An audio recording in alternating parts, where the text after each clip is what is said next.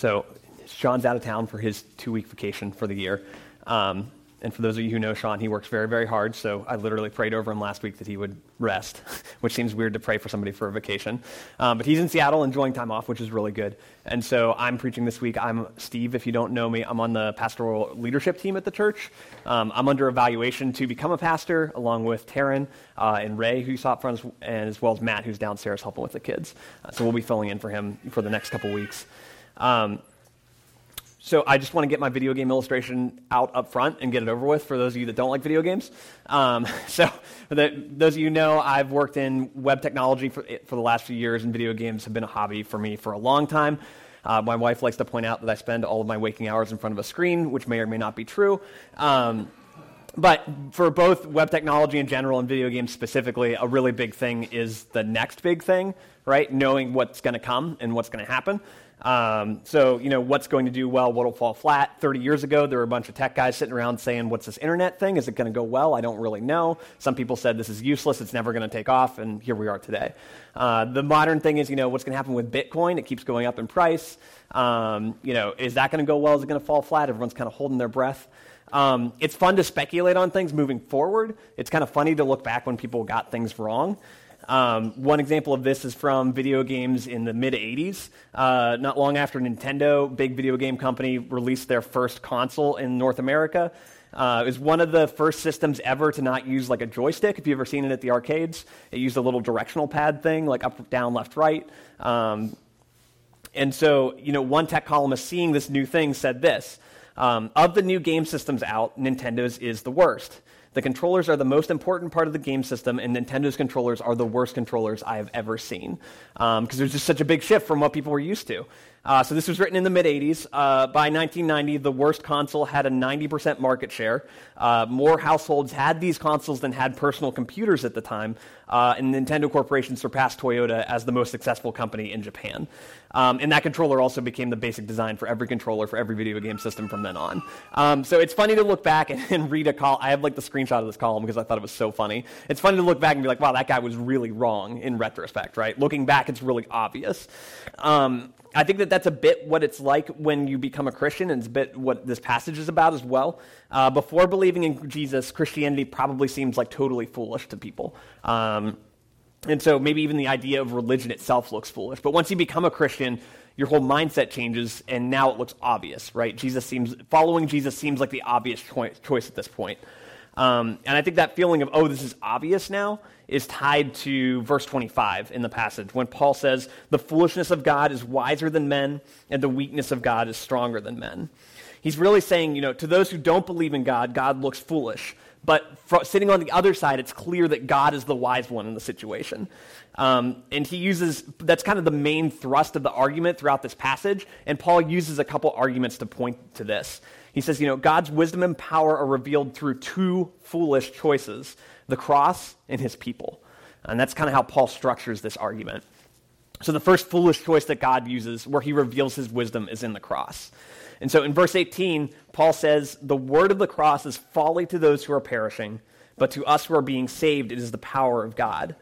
And now, just looking back to last week, Paul has just said in verse 17, Christ did not send me to baptize, but to preach the gospel, not with words of eloquent wisdom, lest the cross of Christ be emptied of its power. So that's kind of the lead-in verse. Eloquent wisdom sits in contrast from verse 17 to the word of the cross in verse 18 here, which is displayed as foolishness. And so this is kind of where the illustration of predicting the future rings true, right? There are two groups of people here, and one of them are blind to what's coming, the perishing, right? And then there's those who are being saved who see clearly the power of God. And note that both of these are present verbs, right? You're either in the state of perishing or falling away from God, or you're in the state of being saved, God working in your life. And this is presented as something that's mutually exclusive too, right? There's these two groups of people, and that's all that there is. Paul frames it this way, I think, particularly in context of the Corinthians squabbling over their leaders, right? He's saying, you were saved originally by the cross, and you were being saved. Now you're following down this path that's associated with perishing, right? Squabbling over leadership. So come back to the cross, come back to what originally saved you. And I think that this is designed both for us and for them as a sense of urgency, right? Which path are you on? You're either being saved or you're perishing. And the choices you make and the way that you live your life aligns you with one or the other of those more. And so Paul's throwing this out here as a warning for people to hear. And so the question that comes from this is, why does the cross look foolish, right? If you've grown up in church, maybe it doesn't feel like that. Jesus makes sense. This is what you've heard your entire life. So to explain why the cross is foolish, Paul pulls a verse from Isaiah and then kind of fleshes it out. And so in verse 19, Paul says, "It is written, I will destroy the wisdom of the wise, and the discernment of the discerning I will thwart. Where is the one who's wise? Where is the scribe? Where is the debater of this age? Has not God made foolish the wisdom of the world? For since, in the wisdom of God, the world did not know God through wisdom, it pleased God through the folly of what we preach to save those who believe." So the answer to why is the cross foolish, it's because God has made foolish the wisdom of the world, is what Paul says. In context of Isaiah, where he brings this up, says, I'm destroying the wisdom of the wise. This is a woe passage, one that's predicting judgment upon people. And these people are described in Isaiah as those who give lip service to God but do not follow him in their hearts. And so these people that pose as wise, who speak well, end up having their wisdom, their well-saying destroyed. Here it seems that this judgment is fulfilled, right? So in verse 20, when Paul kind of asks where are these people? It's sort of like, where, it's sort of mocking almost, like, where have they gone? Like the question you ask to someone who loses and in a game, and then you're saying, what happened to you? Where'd you go? Kind of thing. Like, this is over at this point. And so these groups, the question kind of arises, who are the losers from these groups? Who are the people that have been judged? It seems to be, first, where's the one who's wise? Just kind of generally addressing people considered wise, and then narrowed down to the Jewish and the Greek description of what would be considered wise. So there's the scribe, who would be like the teacher of the law, someone who would understand the Old Testament extremely well and teach on it. And then there's the debater of the age. So the philosopher, the sophist, or someone that would contest in the public area and speak wisely. And it says, has not God made these things foolish, right? That's kind of the breadth of the wisdom of the world. One commentator states, ironically, those who think they are in the know may miss out on the truth in matters theological and ethical, where knowing is less a matter of intellect than of a humble character and pure motives. So God subverts the wisdom of the world by making it not just about knowledge, but about character. And so as we look, we note that God has subverted the wisdom of the world, right? This is something I want to point out. It's not like God just said, okay, all these ideas were really smart at one point, and now they're just dumb. I'm just making them this way, and so we're just changing everything. God's not kind of like fiating into existence intelligence to dumbness. He's actually working around the intelligence, the common sense that we have, to say, I'm going to subvert this in a unique way through the message itself. I'm not going to alter the wisdom of the world. I'm going to show that there is a wiser way, essentially. So this kind of leads to the question, what is the wisdom of the world? Because this is something that's brought up, wisdom's brought up a lot in this passage. It's brought up in the passage before, it's brought up after. So if we kind of trace all the points together, verse 17, as I mentioned, Paul contrasts words of eloquent wisdom with preaching of the gospel. And then it's contrasted again here in verse 21. The wisdom of the world's contrasted with the folly of what we preach. And then in chapter 2, Paul talks about how he brought about a message in plain words versus in eloquence and sophistication. So the wisdom of the world seems to be contained in two separate ideas, right? There's the form, like the way that it's presented. It seems to be part of the wisdom of the world. And then there's the content, too. There's something uniquely different about the message of the cross and the message of Jesus than what the world teaches. So looking at the form first, it's quite likely that Paul's taking a swing at like a particular popular rhetorical school of the time, or people that would go up front and speak. And they were called the sophists. And so they made speaking like an end in itself, as if the phrasing and the words and the way you said things was the art, more than the content. Isocrates, who is a Greek philosopher and critic of this school of thought, says this about them. They transmit the science of words as simply as they teach the letters of the alphabet, without bothering to examine the nature of each kind of knowledge, but thinking that because of this extravagance of their promises, they will command admiration, and that teaching of discourse will be held in high esteem. So because of their flourish and because of the way they present things, that's really what they're aiming for. It reminds me of like the modern TED Talks. I don't know if anyone's seen or watched any TED Talks. Not that TED Talks are bad. I think that they're well done. But the goal of a TED Talk is more to present an idea that you could find elsewhere in an eloquent and persuasive way to the modern mind. So you could digest it in, a textbook or classical literature, but instead there's someone who's gone up and iterated it for you and presents it to you in a really nice package. Preaching sits in contrast to this mode of speaking. And I think a lot of people today view preaching like a TED Talk or an inspirational speech, and so you might not value it as much as a mode of discourse in itself. And I've personally thought about it this way previously, like, why does someone come up here? Why do I come up here and just say things to you? Why don't I come up here and just ask questions? Or why doesn't Sean just come up here and ask questions or present ideas and, do a discourse? That's a very appealing idea to, our time particularly. One person telling another, what is true about life is not typically how we do things. We have discussions. We enter into a relationship, which makes a lot of sense if preaching fits that framework. But the thing is, that's not preaching. Preaching is heralding, right? Preaching is the passing on of a message from one person to another. And so preaching is coming up front to present as accurately as possible the story of Jesus and the Bible and what that means. And so it feels weird and it feels like it doesn't fit in our society, but I can think of one other role where we actually do want people to come forward and tell the truth consistently, present a story from another angle, and that's journalism, right? When I read a news article, I don't want a slant, I don't want a hot take, I want the honest truth presented concisely. I'm impressed when a journalist goes and conducts interviews and talks to primary sources and relevant people and comes back and presents it in a digestible format, and then I receive that as truth, and I say, this is really good, right? Now I feel like I understand the news and what's going on. That's more what preaching's like, right? The ideal is that Sean goes and he studies the word, or I, or whoever's preaching, it digs into it, determines the truth, looks at the primary sources, and comes and says, this is what God says in his word, right? Preaching's more like journalism than it is like persuasive discourse. And so I think that that's a small point that Paul's making here when he talks about the folly of preaching versus the wisdom of the world. Another part of this, like I said, is the content of the message, right? So it's not just the eloquent wisdom versus preaching. It's also, through the folly of what we preach. So there's something in the actual words or the message itself that's foolish or considered foolish. And this should feel weird, right?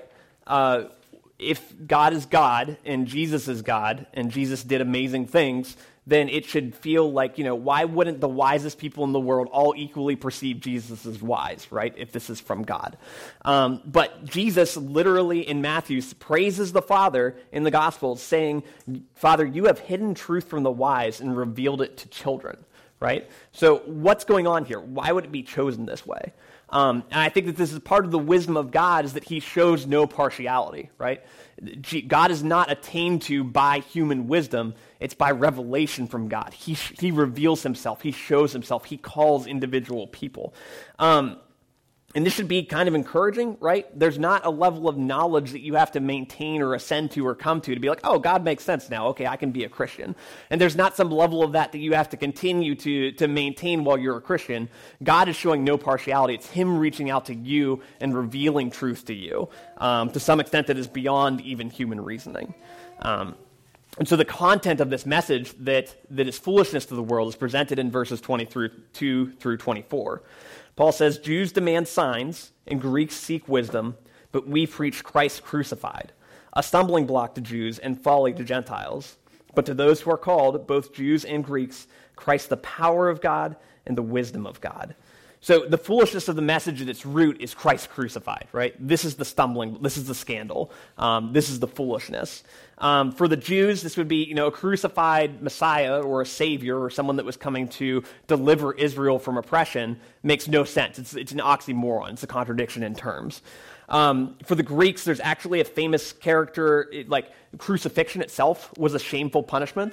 There's actually a famous caricature, drawing, like a comic almost mocking Christians, found in Rome on the Palatine that shows a slave falling down before a crucified donkey under which there are the words, Alexamenos worships his God, right? So it was open ridicule to worship someone who is crucified. That doesn't even make sense. I think that it's kind of buffered for us, right? We have like cross necklaces. There's a cross at the front of the church. Like it's just kind of within the culture, just stands for Christianity now. So a Christian scholar that I read uses the analogy of picturing like a painting of a concentration camp in a church. Like, that's the sensation and the feeling that's going on, right? We're talking about Christ gas-chambered. We're talking about Christ beheaded, right? This is gruesome, gross stuff that feels foolish to the world, that makes no sense. And so in contrast, right, he's saying here's Christ crucified. This is the meat of the message. He's saying that Jews demand signs and Greeks seek wisdom. And so the sign that, and obviously neither of these things are exactly met in Christ up front, is what Paul's saying, right? They demand signs, but they get a stumbling block. They demand wisdom, but they get foolishness. And so for the Jews, the sign demanding appears to be more of the like, hey, do this and I'll believe you kind of thing, than it is like a legitimate request of faith. And if you look in the Gospels, there's a couple times where Jesus actually refuses to do miracles because of lack of faith. And there are times that God does miracles to restore faith or in answer to prayer. So I'm not saying this covers it entirely, but there seems to be some demanding attitude of, hey, God, if you do this, then I'll follow you and believe you, that God does not appreciate because it's almost mocking him. D.A. Carson, a biblical scholar, describes it this way. The demand for signs becomes the prototype of every condition human beings raise as a barrier to being open to God. I will devote myself to God if he heals my child. I will follow this Jesus if I can maintain my independence. I will happily become a Christian if God proves himself to me. I will turn from my sin and read the Bible if my marriage gets sorted out to my satisfaction. I will acknowledge Jesus as Lord if he performs the kind of miracle on demand that removes all doubt. In every case, I'm assessing him. He's not assessing me. I'm not coming to God on his terms. Rather, I'm stipulating terms that he must accept if he wants the privilege of my company. So that's the kind of Jews demanding signs that's going on here. Similarly, Greek seeking wisdom is sort of a self-justifying seeking of wisdom as well. He describes it, it says, they create entire structures of thought so as to maintain the delusion that they can explain everything. They think that they are scientific, in control, powerful. God, if he exists, must meet the high standards of their academic and philosophical prowess and somehow fit into their system if he is to be given any sort of respectful hearing. So God, unsurprisingly, does not fit into either of these boxes or demands neatly. And so he becomes a stumbling block to these people. And so you might fit into one of these boxes too. You may, like right now, feel like I could really trust God more if he did one of these specific things for me or answered this prayer that I've really been praying or that I'm leaning into. Or you might be in strong doubt, right? You say, okay, I found this one intellectual idea and God doesn't meet it, and so I can't believe in him until he meets that. So I see both Christians and people who don't believe in Jesus could fall into this situation. And there's an encouraging aspect to this, right? If this is you, know that Jesus is not just a difficulty to your system of thought or the way you perceive things. He's also the answer, right? Paul does not just leave it as, okay, so, Christ is foolishness and that's all that there is to say about it. He says at the end of verse 24, to those who are called, Christ is the power of God and Christ is the wisdom of God. And so it might not be the message that you want to hear or the one that you're bringing to God, but God is approaching you within both power and wisdom, providing a better way, an ultimate satisfaction to what you really want. Tim Keller, who's a pastor in New York, says this about this passage. He says, notice while the gospel offended each culture in somewhat different ways, it also drew people to see Christ and his work in different ways. Greeks who were saved came to see that the cross was the ultimate wisdom, making it possible for God to be both just and the justifier of those who believe. And Jews who had been saved came to see that the cross was true power. It meant that our most powerful enemies, sin, guilt, and death itself, have been defeated. It is striking then to see how Paul applies the gospel to confront and complete each society's baseline cultural narrative. He does this both negatively and positively. He confronts each culture for its idols, yet he positively highlights their aspirations and ultimate values. And I think that saying, like, Paul says Jesus stands as an affront against this part of what you want, but Jesus is also ultimately what you want in himself, because he's delivering something even better than you imagined in himself crucified. And this is why Paul can say in verse 25, the foolishness of God is wiser than men, and the weakness of God is stronger than men. God in his wisdom gave the greatest act of power in Jesus' death and resurrection that sets us free from sin and guilt and shame, and the greatest turn of wisdom in offering a relationship directly with himself. I don't think that it's, just as a side note, I don't think it should surprise us too much that God, who is a being who created everything and knows everything and is beyond us to an extent, acts in ways that might seem foolish to us, right? God may not answer directly the demands that we have because we might be the foolish ones. We're the ones sitting without the entire picture. And as a note, I think that this is a framework of the gospel, both offending and confirming desires of individuals, that fits really well, right? Like Paul's using Jews and Greeks here to talk about how Christ crucified stands as a front and a comfort to them. But I think of like something that my generation particularly struggles with or particularly desires, is the totally autonomous life, right? These are phrases that I hear regularly. People want to lead a balanced life, plan out career development and map out like a 5 to 10 year plan, have full flexibility, live for and only act on the goals that we set for our lives specifically, make sure that we're following things that we're passionate about, and shed relationships and jobs and anything that stops you from achieving any of those things, right? So that drive for independence is kind of idolized and held high in our culture. And I think that some of these things on their own are admirable to an extent, but I picture this verse reading to me, you seek independence, but we preach Christ crucified, an enslavement to you. But to those who are called, the true freedom of God. Jesus does not call us to independence, right? He calls us to dependence on himself. He calls us to give up ourselves and deny ourselves and follow him. And there are things along the way that might not fit exactly with our goals or our passions or what we want to achieve in that moment. But he gives us more than that. He gives us the ultimate satisfaction that we're desiring out of that, right? He calls us into relationship with himself. He calls us into community. In this, we find freedom in structure, right? In the structure of church. We find maturity and growth in prayer and the word rather than in our specific development that we've defined. And we find the support and love and purpose and passion that we really want in following after Jesus. So I think that you can think about this in a lot of different ways, but our culture there will always be something in our culture that is offended by something Jesus has to say. But beneath that, there will always be an ultimate satisfaction that Jesus has to offer. And so hear that today, and hear it for if you fall into the camp of, I need God to perform a sign, or I need God to fit my intellectual structure, or I need God to fit my schedule and my time and my independence. Hear that Christ is an affront to that, but also that he is a satisfaction to that as well. So this is one part of Paul's argument, right? He's saying that the message of the cross subverts human wisdom, right? It seems foolish, but it ultimately gives what we desire. The next example that he uses, he's going through the argument basically of saying world's wisdom is nothing compared to God. He says, a good point of argument would be the Corinthians too. So he says in verse 26, talking about how God's wisdom is revealed through his people, consider your calling, brothers. Not many of you were wise according to worldly standards. Not many were powerful. Not many were of noble birth. So I picture Paul like sitting there dictating to a scribe, and he's thinking through, okay, so I've got to prove that God works through foolish ways. Okay, so we've talked about the cross. What else could we talk about? The Corinthians, they're kind of morons. I could use them as an example of how God working through foolish things. So I don't think that it's quite that arbitrary of what Paul was going through, but it is a bit of an affront, right? He's coming out and saying, hey, you were not of great means. You were not of noble birth.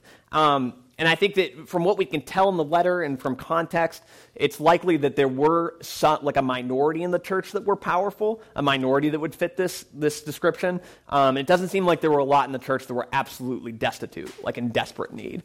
But the majority of people would kind of fit the, not very powerful, not super influential, not from a super notable family, just kind of falling into that comfortable middle bucket of lack of worldly influence. And Paul goes on to say that this isn't a bad thing, that this is actually a good thing.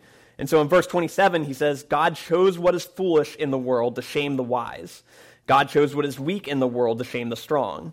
God chose what is low and despised in the world, even things that are not, to bring to nothing things that are, so that no human being might boast in the presence of God.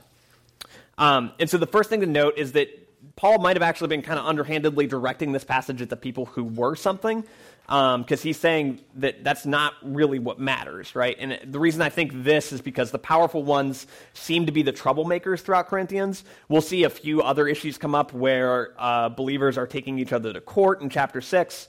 There seems to be this group of stronger believers who are like strong-arming weaker believers in chapters 8 through 10 in regards to eating meat offered to idols. Paul chastises some believers for eating too much of communion, essentially, and leaving others hungry in chapter 11. These are all probably directed at people who are powerful enough to do those things, to bring people to court, to bring their own food and eat whatever they want to.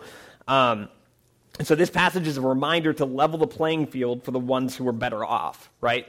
God has chosen specifically the weak and the poor and the things that are nothing to shame the rich and the wise. And keep in mind that God has regularly chosen those of lower regard to do his work. I feel like our series in Genesis showed this week in and week out. It was often the discussion of, well, there's this older sibling and they should have gotten the power and the respect, but actually the younger sibling got it. Or, there's this great person over here that could have done good things, but instead this person who really messed up a lot ends up being really important. And so this is kind of God's MO, right? This is how he works typically. And let me not mince words here, right? I'm not talking just about like spiritual poverty. I think there's a fine line to walk here. I think that some people will say, oh, like the poor by material poverty are saved, right? I don't think that that's right. I don't think that that's something that our church particularly struggles with. I think that when we sit in a more affluent area, it's easier to say, oh, God's just talking about spiritual poverty in a poor in spirit aspect. I think that there's some real status going on here. I think of just with Christmas coming up soon, I was thinking of the Magnificat that Mary speaks. It's in Luke 1, and I'll just read a few verses from it, where Mary praises God for giving her Jesus. And she says this inside of this prayer: He has shown strength with his arm, speaking of God. He has scattered the proud in the thoughts of their hearts. He has brought down the mighty from their thrones and exalted those of humble estate. He has filled the hungry with good things, and the rich he has sent away. He has helped his servant Israel in remembrance of his mercy, as he spoke to our fathers, to Abraham, and to his offspring forever. And I think that the framework that's given in the Bible regularly for people that are well off and of good means is to be extremely generous, right? Zacchaeus, the second he becomes a Christian, goes and not only like doubly repays everyone that he's ever offended, but gives away a lot of his money as well. Joseph of Arimathea gives his entire tomb for Jesus' burial, a very luxurious gift. The believers in Jerusalem, when they become a church at first, they all sell all the extra things that they have so that they can give to the poor in their midst, right? There's a real framework where the poverty and being of lesser means is a way that God is literally working to fulfill his glory. And so hear that as we look at this passage, right? God's using those that are foolish, those that are weak, those that are low, and he's using them specifically to shame those who oppose him and who are in a higher position. Keep in mind that this whole first chapter of Corinthians, the Corinthians who are lower are kind of latching on to these leaders and saying, I follow Apollos, I follow Paul. They're siphoning some wisdom and power off of who they follow, basically. They're trying to scramble through this rat race of becoming something better. And so Paul is warning them basically like, hey, just so you know, that's exactly what God is targeting and bringing to nothing. So if you're trying to climb up this ladder of wisdom and influence and being something, that's who God's going after in this instance. So you might want to move out of the way. I feel like climbing the ladder is an easy game to play both inside and outside of the church, right? Of like trying to gain social influence and power and wealth and whatever it might be. It's an extremely freeing game not to play too, just as a note. I'd say thinking like inside of the church, one of the biggest dangers as regards status is it's a place you can come and siphon off affections of people basically by making yourself useful. So I think of this particularly because we're a church plant, and church plants have a ton of volunteers, essentially. A lot of people here do a lot of stuff for the church, and I'm super thankful for that. But I'll just use myself as an example of things I've done at the church. I've helped make administrative decisions. I've done Sunday morning setup and help with sound some. I lead a small group. I've literally been I was just thinking this, I've literally been part of this church longer than anyone here because Sean's not here right now, and we were the first two couples to meet. So there's a lot of places I can just pat myself on the back, right? And it's easy for me to slip from showing up to worship God to showing up to feel good about myself for what I've done and what I can do and what this church means to me and the things that I've poured into it, and all of a sudden it's about me. Not only can this lead to division and me being bitter against people who might step into something that I was doing before, or, the church growing. There's a million things I can think of ways it could go wrong for someone who has helped out. It also literally, if I'm scrambling that ladder, like if I view those things in that way, I'm literally putting myself in the target sights of God, right? I'm asking to be brought to nothing because God is saying, this is how I'm working. I love all the volunteers here. Like, literally, I love all of you. But I honestly think that part of keeping each other accountable here is watching for over-ownership and being willing to call each other on it. I don't want anyone here to be literally be on the path to perishing because they're serving church too much, right? That's absolutely ridiculous. And I don't want anyone here to feel overly burdened either. This passage is freeing. There's no ladder to climb in church. Don't feel that way. Everything you do here is a reflection on God, not on yourself. If you feel like honestly, if you're helping out with church and you feel like you're overly burdened or something's going wrong or like you feel that, come talk to me or Taryn afterwards and we'll pray for you and we'll talk with you because we don't want you to be in that position. We want church to be a place where you come to worship God, and we want you to be free of anything like that that's dragging you down. Outside of church, there's plenty of places to climb for status and influence and wealth. And for many of us, we have to play that game to some extent, right? I have to do well at my job so that I can get a raise, so that I can provide for my family as prices go up around me. So these need to be goals for those of us who need income. I totally get that. The passage gives freedom, though, and maybe even responsibility to not seek these things as an end in and of themselves. So I'd encourage you, if you feel like you're exhausted from working and you don't know why, or you're chasing excellence at work, or chasing a promotion or a new position, and you don't have a reason, you haven't really thought through it, or if that reason is, oh yeah, I want to look good for people, or I want to make a lot of money, be wary, right? You may have fallen into the trap of seeking wisdom and power in the world's eyes. That's not what's going to save you at the end of the day, even if it feels like it in the moment when you're putting in the extra hours at work. What saves us at the end of the day is not this social status, but Jesus, right? Paul says in verse 30, because of him you are in Christ Jesus, who became to us wisdom from God, righteousness and sanctification and redemption. And so Paul literally says in this verse, social status, he matches wisdom, influence, noble birth, and replaces it with three things in Christ. He said righteousness, redemption, and sanctification, and the wisdom of living in God versus the foolishness of chasing after social status. And these three words kind of encapsulate all the blessings of being in Christ, the things that we get when we're saved by him. So righteousness is looking at legal justification, right standing before God, that we're able to stand in him, not accused of anything, essentially, because Christ has taken our sins upon himself. Sanctification is talking about being holy and set apart, the ability to approach God in the first place, that we are pure and clean, and not going to be smited down instantly for being unclean and approaching him. And then redemption is, being brought out of a bad situation into a good one. When you redeem something, if you redeem time or you redeem a situation, you're saying, this was going really poorly, but I've adjusted this and now it's going well. And that's something that we experience in Jesus, right? He turns our lives around. So the whole point of this is that our value is not in what we do, right, our original value, but in what Christ has done, right? It's not in the social status we gain, but in what Christ has provided for us in his wisdom. Ben Witherington, who's an ancient Near Eastern scholar, notes that this chapter basically calls us to evaluate our entire value system that we live with implicitly. The question basically is, what do we do, or the question for each of us is, what do I do specifically because I'm a Christian, and what am I doing just because it's part of the culture and I haven't even stopped to think about it before? It's just how I've lived, how I've been raised, whatever that looks like. He says this, or Ben Witherington says this, Paul requires that we ask how much of our sense of self-worth and identity is grounded in our culture's evaluation of us in terms of wealth, education, and the like, and how much of it is grounded in our identity as sinners saved by grace. It also requires us to ask how much of our values in life, what we really long for, are dictated by culture, and how much by the gospel. Christian attitudes about wealth, family, country, and other things held dear are often more grounded in certain cultural assumptions than any Christian teaching. Demographic studies of Christian congregations show that race, class, occupation, and numerous other factors often determine where one goes to worship. Whatever else one might say about Corinthian Christianity, it was not ethnically, racially, sexually, or socially monochrome.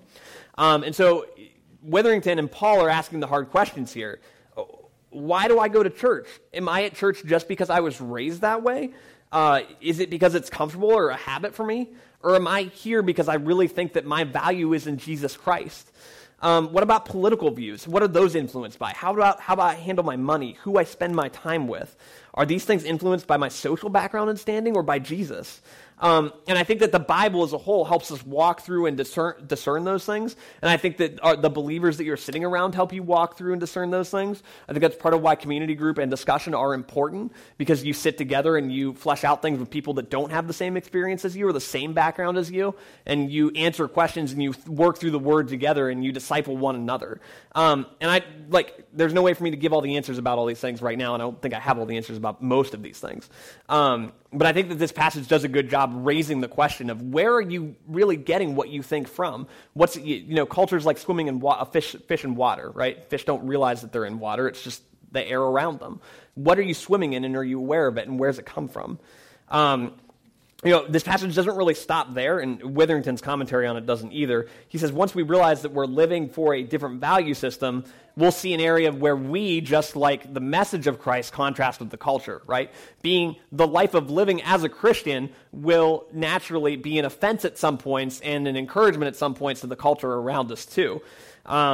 There were consequences of Christ crucified to these Corinthians. Lays it out this way. It threatened to level a carefully built-up system of social stratification, not only by creating a new diverse community, but also by refusing to participate in certain parts of the old social system in crucial ways. So Corinthian Christians wouldn't participate in pagan worship, which was pretty much mandatory, and they wouldn't participate in the military. An early Christian apologist, Minucius Felix, I haven't read that out loud yet, that's interesting, expressed the average Roman citizen's view of a Christian this way. You do not go to our shows, right? So a Roman would say to a Christian, you don't go to our shows, you don't take part in our processions, you're not present at our public banquets, and you shrink in horror from our sacred games, right? So there are going to be areas where you living as a Christian are going to rub up against the people around you. I know that people in our church, for a fact, have disrupted their social status in the name of Jesus, right? They have not showed up at particular work parties where they knew things were going to get too crazy. They've quit jobs that have demanded idolatrous amounts of work. They've turned down crass talk and gossip when everyone else around them is doing it. They've taken time to rest personally or taken time to care for family when they could be taking time to climb the social ladder of status, right? And I want to encourage you that every time you make one of those choices, that God sees that, right? God sees that, and it's for his glory in that moment. And that's the thing that you're living for. You're living for the status of being in Christ and the freedom that's in that rather than social status. And so I think that's why he says in verse 31, as is written, let the one who boasts boast in the Lord. This is a reference to Jeremiah 9:23 through 24, which I'll read because it matches this passage so closely. I think Paul's taken some ideas from it. So Jeremiah says, thus says the Lord, let not the wise man boast in his wisdom. Let not the mighty man boast in his might. Let not the rich man boast in his riches. But let him who boasts boast in this, that he understands and knows me, that I am the Lord who practices steadfast love, justice, and righteousness in the earth. For in these things I delight, declares the Lord. I don't particularly love sports illustrations for church, mostly because they're overused and usually they're not directly applicable. But this one's perfect and it fits really well, right? Whenever I think of boasting in the biblical sense, I think of cheering for a sports team, right? So when you align yourself so closely with a sports team that you say, we won when the team wins at the end of the day, you know you had nothing to do with that, right? They won. You watched and yelled really loudly at your TV. You're fully aware you didn't contribute at all, but you revel in that victory anyways because it's so exciting to you because you've aligned yourself so closely, right? That's the sensation of this passage as well. We boast in God when we acknowledge Christ crucified, right, as his power, and Jesus' salvation as our wisdom and status. When we align so closely with these things that are foolish to the world, that we rejoice in them. So if you're not a Christian today, maybe you're a skeptic, maybe you're not sure what you believe, maybe you realize you've been going to church for a while and you're not sure why you're here. Jesus being God who died, this Christ crucified, should be your main holdup. That's what I would advise you on, right? If you're considering Christianity, consider this. Consider that Jesus is Lord and Savior and whether that's true or not. There are a lot of other questions around religion and faith in Christianity, and I totally acknowledge that. And I'd love to discuss some of those with you. But I think the hardest thing you're ever going to wrestle with is that Jesus is Lord, right? He's a God who died and rose again, and believing in him is essential to your life. And if you can wrestle with that, a lot of the other questions that you have are going to fall into line because a lot of them are tied back to that, honestly. And so if that's where you're at, I'm happy to talk with you. I'm happy to pray with you. I know Taryn and others here are happy to talk as well. You can just turn to the person next to you probably and strike up the conversation. I'd encourage you to really laser in on that, right? That's going to be the stumbling block for anyone who's not a Christian yet. That's going to be the hardest part, I guarantee it. If you are a Christian, I want to give you encouragement here to end. This doesn't hinge on you, right? That's the whole point of this passage. All this does not depend on you. Your value and worth is in Jesus himself, right? He is your wisdom and your power, not your own wisdom or your own status, right? You're not living this life to make yourself look good. You're living this life to make Jesus look good, and he's working through you. And so find rest and assurance in that today. Let me pray for us.